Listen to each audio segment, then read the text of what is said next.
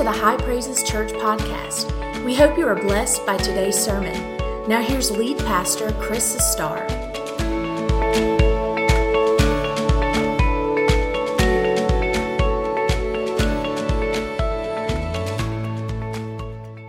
I want you to remain standing. Open your Bible. Go back towards the end of your Bible to 1 Peter chapter 1. If you have an electronic Bible, you have no back to go to. Just mash whatever button you got to mash. In the South, we don't push buttons, we mash it. For all the people watching online out up north and out west, we don't push buttons, we mash them. So you mash that button. Thank you so much. 1 Peter chapter 1, beginning at verse 13. I've titled this message, Living a Holy Life. Therefore, gird up the loins of your mind, be sober, and rest your hope fully upon the grace that is to be brought to you at the revelation of Jesus Christ.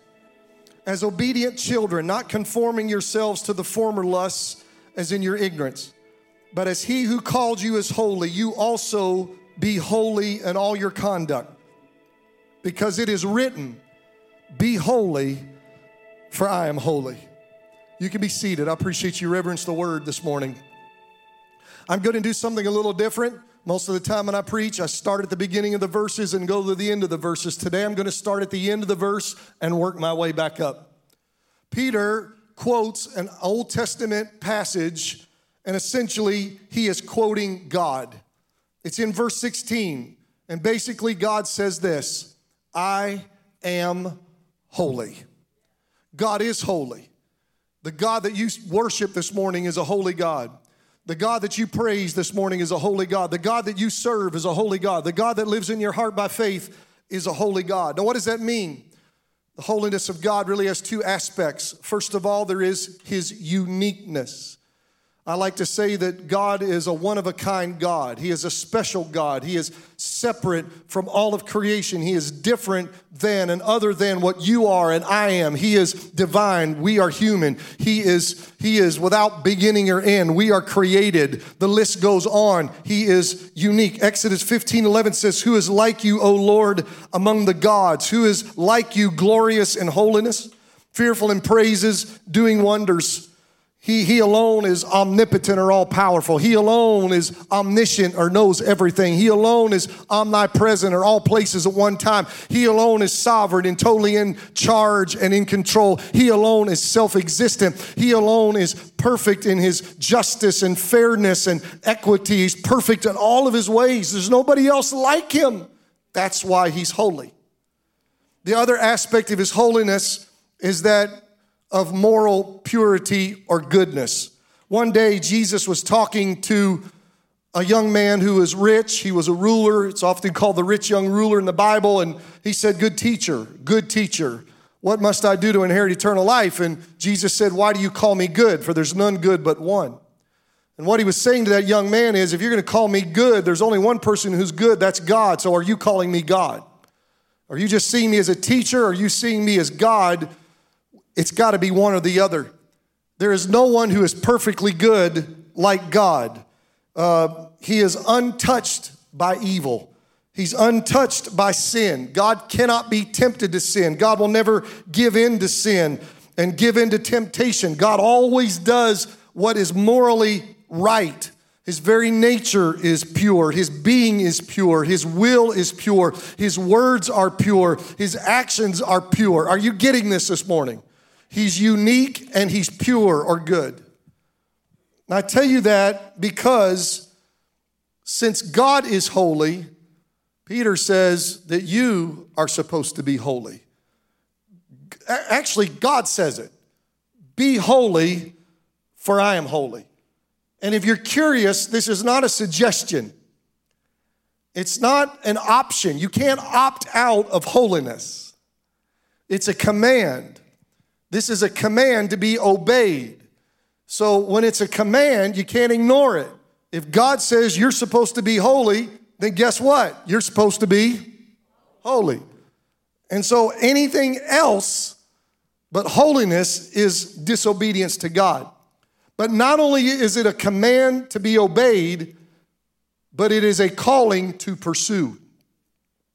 I actually didn't put this in my notes, but I was reading my own personal reading after I had written this message, and I came to 1 Thessalonians chapter 4, verse 7. I thought, wow, I should have put this in my notes. Paul said, for God has not called us to uncleanliness, but to holiness. God has not called us. He has called us to holiness. Are you getting that? It's a calling to pursue what is sometimes called sanctification. The word sanctify, sanctification, holy, holiness, they're all the same thing. It's the Greek word hagios. It all means the same thing. The work of sanctification that God does in our life is not something that happens one time. It's not like God makes you holy and boop, you're holy, that's it. I'm done. Mission accomplished. No, it is a lifetime work of the Holy Spirit in you. Every day, you should strive by the help of God to be a holy person. It is not something you can do on your own. You need the help of the Holy Spirit. So, a command to be obeyed, a calling to be pursued. All right, Pastor, so God is holy. I'm supposed to be holy. Pastor, what does that look like? Well, it looks just like God, very similar. Number one, it means you are to be unique. You are to be separate from the rest of the world. You are to be other than or different than people who are not saved, who are not born again, okay? It means that you are a special, one-of-a-kind person in Christ. Peter went on later to say in chapter 2, verse 9, listen to this, but you are a chosen generation, a royal priesthood, watch this, a holy nation. Did you get that? A holy nation, but it gets better. Next one, a special people, his own special people. See, you are uniquely special. Why? Because you are not what you used to be before Jesus saved you. You're not. If any person be in Christ, they are a new creation. Old things have passed away. All things have become what? New. You're new. You're different. You're not the same. You're radically different from those who are still bound in their sins. So like God, you should be unique. You should be different. And that difference sometimes can cause friction because when you're different, people make fun of you. When you're different, people will exclude you. When you're different, that you may not get a pay raise. When you're different, you may not get your promotion. But God didn't call you to get promotions and pay raises and to be included in everything that everybody does in the group. God called you to something much higher. He called you to be like Him in holiness. And then like God, you are supposed to be morally pure and good. Your righteousness has been given to you as a gift from God. You can't make yourself righteous. God has to give it to you, and He has given you. He who knew no sin became sin for us that we might become the righteousness of God in Him. Your trespasses aren't imputed against you, but the righteousness of God has been reckoned to your account. It's like you had not just a zero bank account, you're in debt $1 million. But Jesus paid the $1 million debt and then put $1 trillion in your account. His righteousness is in your account. Okay? So, when God saved you, He cleansed you of your sin, get this now, and He set you apart to Himself. So you're not supposed to live in sin and be like the world and live like you were BC, before Christ.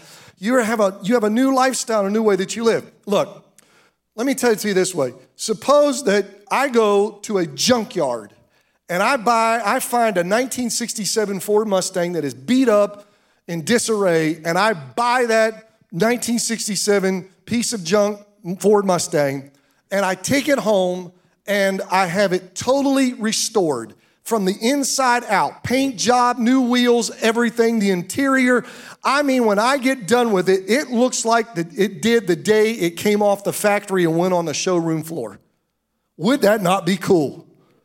Do you kind of get the sense that I'd like to have a brand new Ford 1967 Mustang? Thought I had one, the deal fell through, so it's still on my bucket list. Well, when I take my brand new restored 1967 Ford Mustang, do I take it back to the junkyard and park it, leave it there? No, I put it in a garage. I take it to car shows. I drive it around town, and everybody that I go by with that bright red paint job or whatever it is sees that brand new restored 1964 Mustang, and they go, "Oh, look at that. That is so cool. You don't see that every day." You get it? Yeah. And when God saved you, he brought you out of the junkyard of sin and paid the ultimate price for you, which was the blood of his son, Jesus. And he took you home with him, and he totally restored you and made you something you can never be on your own. And he doesn't want you going back into the junkyard of sin and running around with a bunch of people and getting involved in the junkyard of this world. No, he wants you to live a higher calling and serve a higher purpose. And as you go through this life at school, at work, at home, in your neighborhood, playing golf, going to the bowling alley, shopping at Target, whatever else, when people look at you, they say, oh, look at that. You don't see that every day. There's somebody here at work that actually tells the truth, even if it costs them. There's somebody that doesn't get bitter and angry and take revenge when somebody does something against them. Who does that? You don't see that every day. You are set apart for something different. You're not a common, just like that Ford Mustang. You don't treat it like a common car. It's something special, unique, and that's what you are. You need to understand, when God saved you, you became something special and good and pure. God's holy, and we're supposed to be holy. Special, unique, living right, walking in righteousness, doing the right thing. By the way, do you know you're a saint? You are. The Catholic Church loves to make saints. They got Saint everybody. They even got Saint Nick. I mean, they claim Santa Claus, for Pete's sake. If not them, it's the Greek Orthodox. One of them do. But anyway, they got Saint Nick. Well, I just came here to tell you today, you may not know this, but I got a church full of saints. That's right. I got Saint Jessica sitting down here in the second row and Saint Marco sitting 2 rows behind her. That's right. I got a church full of saints. Did you know that? Yeah, except I don't have to call you a saint. When God saved you, he made you a saint, because in the Greek, the word saint means holy ones. Look at somebody, if you're saved, look at somebody and say, you sitting next to a saint. Go home, see if you get your wife to call you a saint, whatever, all week. Tell me how that works.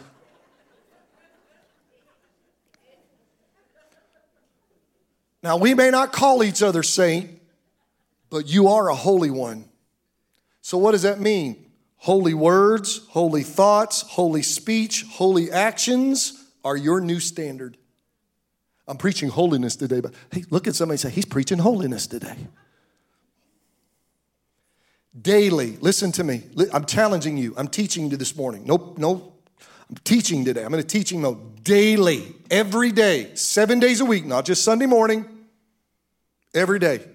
You can and you should live above sin, and you ought to serve the Lord in every area of your life. How's that sound? So what does a holy life look like? What does living a holy life look like?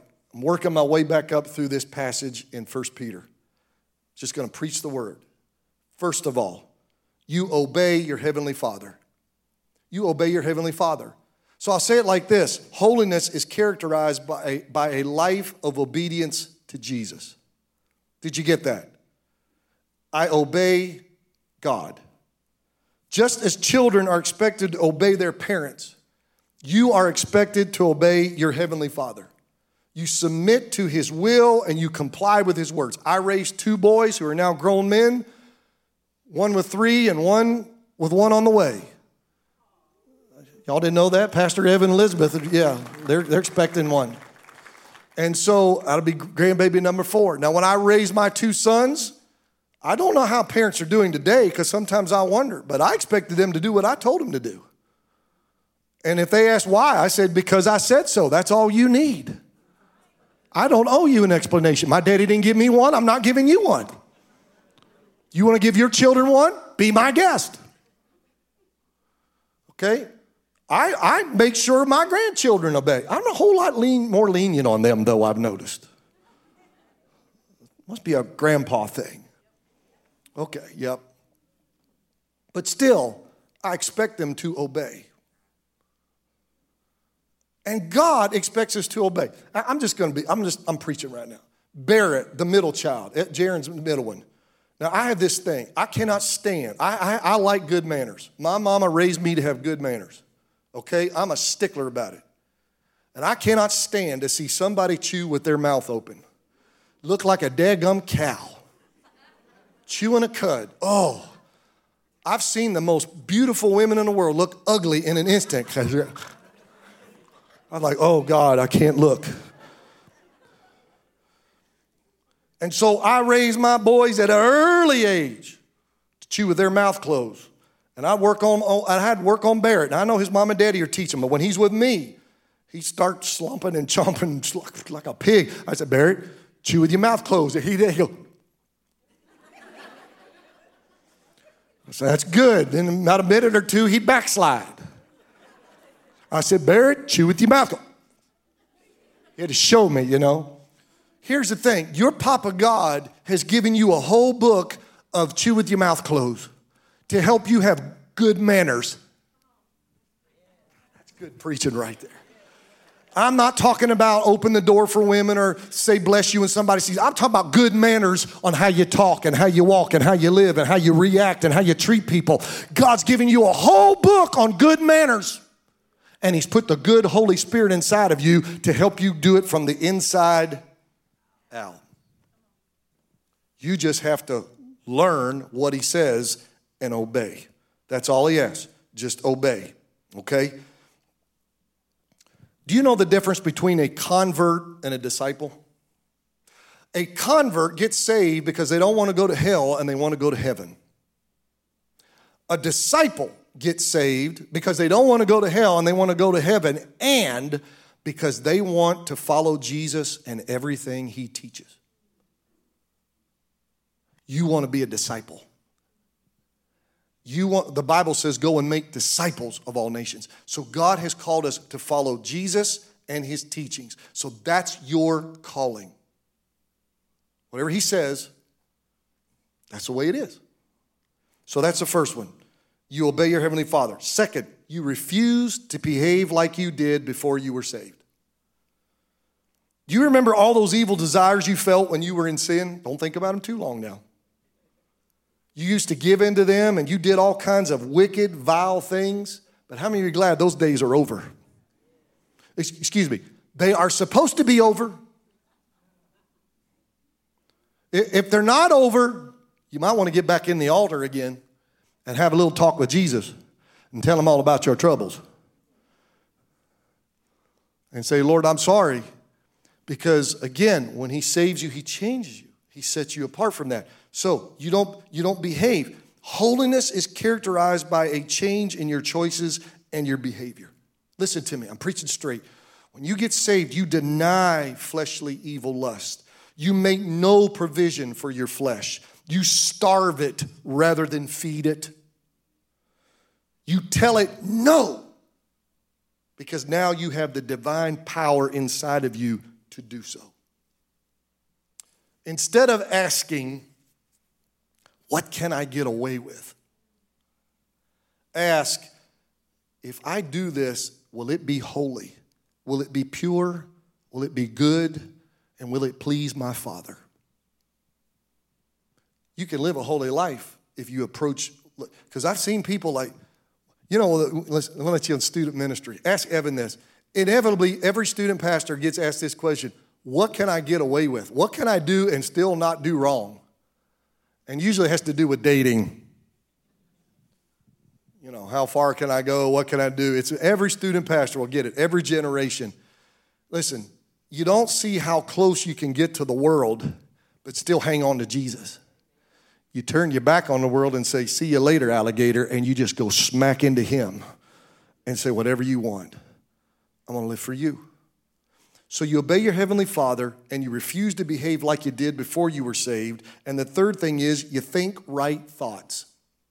Now, Peter uses this phrase that I don't use. And I don't know how I can make it work in everyday conversation. But he tells us to gird up the loins of our minds. Try to use that at work tomorrow. So in Jesus' day, you've seen enough movies and videos and shows. They wore long robes, right? And they'd wear a belt. So if they were going to be active and they didn't want to trip over the robe, they were going to walk fast or run or work, they would do this. They would grab down and pull it all up, and then they would tuck it into their belt.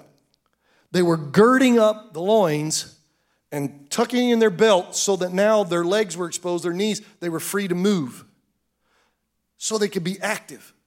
They were removing what would trip them up. It's the same thing spiritually. What it says to us is remove anything from your mind, because he says, gird up the loins of your mind. So remove anything from your mind that would lead you to sin. Fill it with good things. Your mind is a lot like a computer. Garbage in, garbage out, right? So Paul says, here's the input, the data that you want to put in your mind. Philippians 4:8. Finally, brethren, whatever things are true, whatever things are noble, whatever things are just, whatever things are pure, whatever things are lovely, whatever things are of good report, if there is any virtue, and if anything is praiseworthy, meditate or think on these things. You have to watch what you're thinking about. So the opposite would be is don't think about things that are false and lies and deceptions. Don't think about things that are crude and ignoble. Don't think about things that are unfair. Don't think about things that are dirty and impure. Don't think about things that are ugly. And I'm not talking about people. How many of you know down south you can act ugly? You ever look at your child and say, you need to stop that now, you acting ugly. Okay, we know what that means. It means you're acting mean, you're not acting right. Don't think about ugly things. Don't think about things that are a bad report. Negativity all the time. If you fill your mind with negativity, then it's going to have an effect on you. Don't meditate on those things. Meditate on the good things. Guard your mind. Be careful what you think about. Go back to your computer and cell phone. The last thing you want in a computer or cell phone is a virus. I remember one time my computer got a virus, and a man in our church who was a computer guru, I called him. I said, I need help, Greg. He said, I'll come over. I got it. He had this software. He put it in my computer, ran it through. It wiped out the virus. Took it out, restored my computer. Everything was cool. He put some firewalls up and safety measures in. I went on my way. The reason I tell you that is you don't want negative thoughts or bad thoughts or wicked thoughts to dwell and live in your mind. You're going to have thoughts, you need to eject them and get them out, but you don't want them to stay in your mind, okay? You've got to think right, all right? And when you get a negative thought in your mind, you've got to purge it. You got to get it out. You got to deal with it. And how you do that is through the Word and through prayer. And can I just tell you, by the way, this morning, there is power in the Word of God. Let me tell you about the cleansing power of the Word of God. When my dad was state youth director of Michigan, we lived in Detroit, Michigan. I was there 6th, 7th, 8th, and 9th grades. I was 10, 11, 12, 13, 14. I moved to South Carolina, I was 14. 6th, 7th, 8th, and 9th graders. To give you an understanding of what the culture is like up there, in Troy High School, where I went to high school, which was a massive high school, I only knew one other born-again Christian. One. Could you imagine sending your teenagers to a high school where nobody was saved? Where the principals, the teachers weren't saved? That's what it was like for me. In middle school and high school, by the time I got on a bus, because I rode the bus to school, I got on the bus, sat through classes all day with my friends at lunch, rode the bus back home. I heard more profanity than I could ever convince you of in my life. Blue streaks, I'm talking about the F-bombs, anything and everything from 6th graders. I've never heard it all day long. It was the culture.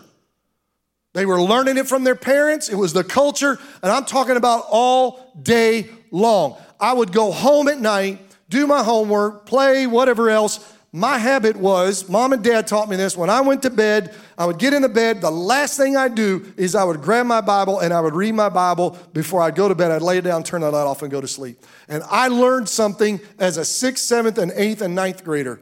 I learned that when I would read my Bible, the Holy Ghost would use it and it would cleanse my mind of all of that stuff that was embedded in there from what I had heard all day.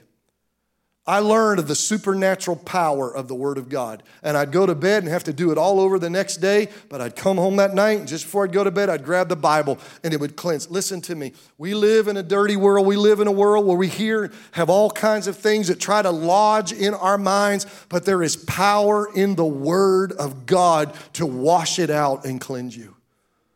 That's why it talks about the washing of the regeneration of the word. It'll rebirth your brain every day. To live a holy life means you must read God's book. And if you will simply put into action what you read in his word, you will find yourself living a holy life. And by the way, that means God's word has to become the standard. You know what I see people do sometimes? They read the Bible and then they say, oh, I got to do that? Oh, I don't know if I can do that or not. And this is what we're bad to do. We take the Bible and we mold it to fit our life. We change it. We modify it so that we don't have, but that's not how it works. You take your life and you modify it to the Word. You adapt to the Word. Whatever the Word says, then you have to change. That's why some people struggle with tithing. You talk about tithing. They'll come up with every excuse in the Word to try to explain it away when it's in there as plain as your face. Okay? But they don't want to trust God, and they'd rather change their life than they, and you know what's happening right now? I'm going to sit down here a minute. What's happening right now is church. You got people who are loving online, and all you folks are watching online. I'm not talking about you because I'm trusting you can't be here because you can't be here. But what's happening in America, and pastors, I'm talking to pastors, they said, I got members that they have got so accustomed watching online, they don't want to come to church. They just want to sit in their recliner and watch it at home, and they're totally disconnected. When the Bible says, forsake not the assembling of yourselves together. Right, all three people just said, that's right, amen. So you're just listening right now. But the point is, that's what the Bible says. And so we have to say, is there good for it? Yes, there are lots of good reasons, or God wouldn't say, do this. Can you live without church? You try, but not really, because whether you like it or not, you are part of the church. You can't be a Christian independently. You are already part of something, and the only way you can stay alive is to stay connected to that something. Sure got quiet in here. Here's the last thing Peter said. You choose carefully what you will say and do. You choose carefully what you will say and do. This is what Peter meant when he said, be sober. Now, I know if you're like me, when you read it, I thought, okay, then that means don't drink, don't get drunk, be sober, don't leave alcohol on. But that's not what it means. I mean, it can mean that, but it has a deeper meaning there. When I did the study on it, it's really cool. It means to be discreet or circumspect. How many of you use the word circumspect in your life? Not me. Okay, so I had to look it up. It means something that I do. It means to be careful. To be careful. So when you're circumspect, you're careful. So here's what Peter is saying. Be careful in life what you do. Give some thought to what you do. When I was a kid growing up in children's church, they taught us this little song. We would sing, be careful, little eyes, what you see. Be careful, little eyes, what you see. For the Father up above, he is looking down in love. So be careful, little eyes, what you see. Yeah, you got to clap, right? See, Tracy knew. Be careful, little ears, what you hear. You see, some of you know it. There you go. You have to clap. Be careful, little ears, what you hear. For the Father, be careful, little mouth, what you say. Okay, you got it. Are you clapping with us at home? Isn't it great that in our education system here at our church, but by the way, I am in education. It just happens to be Christian education. Nobody ever thinks about that. I am the superintendent. Pastor Amy is the principal. I don't want to be the principal because nobody likes the principal. I want to be the superintendent. Okay. But I am in education. Nobody ever thinks about the fact that we're in education around here. All right? Isn't it awesome that in our Christian education, in our children's church, in our children's ministry, we have taught our kids, and maybe they still teach this, I don't know. But the point is, somebody said we need to teach our kids at an early age as they grow up to be careful what they hear. Be careful what they say. Be careful what they look at. Be careful what they do. It's in the Bible. That's what that means. Be sober. Just be careful. You know, somebody is trying to get your ear. You know that, right? Every day, somebody's trying to get your ear. Somebody's trying to speak.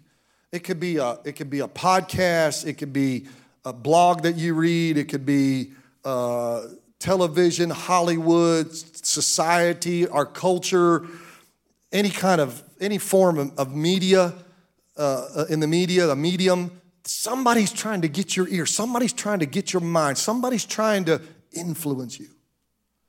And I think this is where it comes back to be sober. When you're not sober, it means you're under the influence or the control of alcohol. And I think Peter is saying in the whole wrap of those two words, be sober, is just watch who you get under the influence of. But just watch who's controlling you and speaking into your life. Don't let the wrong people, ungodly sources, speak into your life. Be careful. Because if you want to live a holy life, you got to make sure that you're listening to the right people, godly people, people who you give. Nobody can speak into your life unless you give them permission. Nobody can make you bitter unless you give them permission. Nobody can make you negative unless you give them permission. Circumstances cannot ruin your day unless you give them permission. And what I'm saying to you this morning is in the life of living holy, to please Jesus, to be unique and to be good, that's one of the ways you do it, is you be sober and you're careful. And you say, I'm not going to hang around that person anymore. They're pulling me down. I'm not going to watch that TV show. It's pulling me. I'm not going to watch that. I'm going to stop binge watching. Leah and I have started series and we stopped them. Hey, when you got a knee and you're sitting around, you watch Netflix and Prime Video. And I have started one not too long ago, and the knee popped up. Thought it's cool. I like sci-fi, so I started and it was cool. And then a transgender character was introduced. I paused it and I got my phone out and I pulled up the show. And I said, is there a transgender character on this show? And sure enough, there was. And I just backed out of that and said, see you later. Not watching you. Because that's not something that I agree with according to the Word of God. Not going to let it influence. Listen, we need to be careful what our kids are watching. You be careful what your children are, who they're listening to. There's nothing wrong with telling friends, you tell them that friend can't come over here anymore, and you are not going to their house. Oh, I figured that parents all say amen on that one. Well, what will the other parents think? Who cares? Let them raise your child. You raise yours. Okay. I'm closing with this. Musicians, come out wherever you are.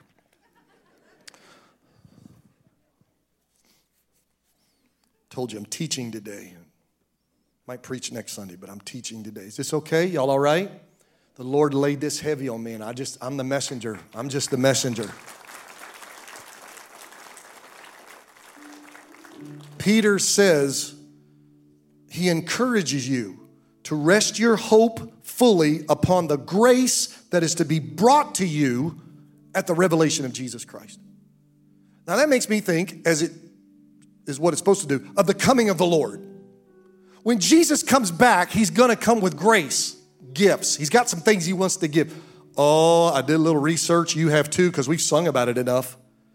When he comes back, when he comes for me, there is so much good, so much grace. I'm going to have immortality, never going to die again, incorruptibility, no more torn menisci, whatever it is.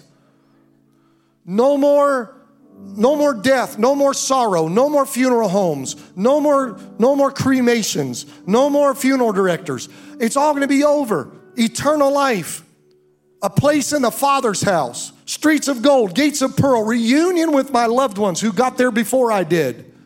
Church members that have gone on before. Oh, what a reunion we're going to have. Then I'm going to get to be a priest and a king and Jesus rule and reign on this earth for 1,000 years. I keep trying to teach you all that. No more corrupt politicians who all they care about is money and power. No, it'll just be us. And all we care about is what Jesus wants. 1,000 years of peace and righteousness. It'll be awesome. I like the ruling with a rod of iron part. Boom. Straighten up. Just kidding. So here's what Peter's saying, and I close with this. Live holy now. Live holy today, tomorrow, Tuesday, Wednesday, Thursday. Live holy. Resist temptation. Tell your flesh no. Deny the world access to your life to determine how you're going to march, how you're going to live. Tell the devil, get behind me. Don't listen to that liar. Avoid people, because bad company corrupts character, the Bible says. So be careful who you hang out with.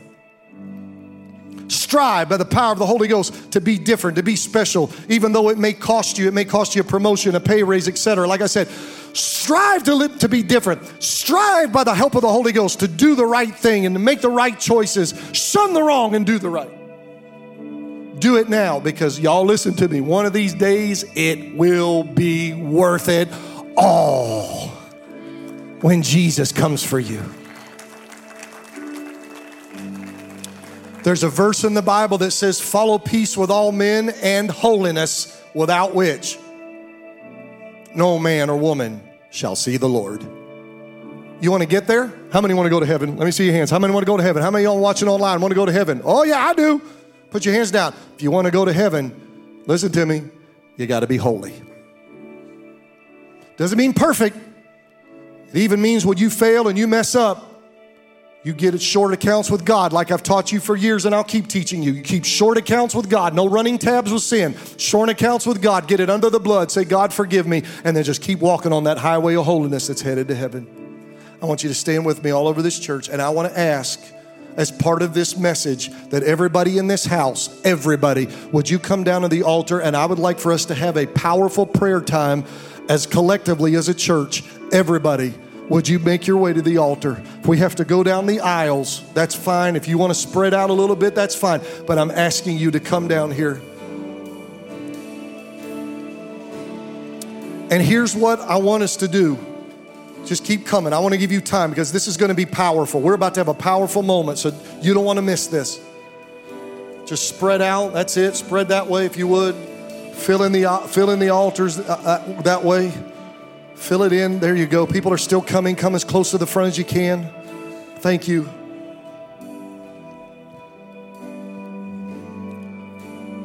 In light of what I just preached, the word of the Lord to you, I want to give you an invitation. They're about to sing.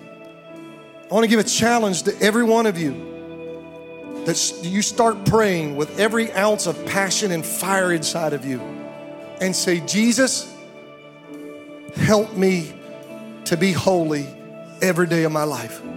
I'm dedicating myself to holiness, God. Now listen, if you're not saved, this would be the moment for you to pray and say, dear Jesus, I ain't holy, but please forgive me of my sins and change me and come into my heart and be my Lord and Savior. And He'll save you. He'll wash your sins away. If you're backslidden, this will be a good time to say, Lord, I'm sorry I left you, but I'm coming home.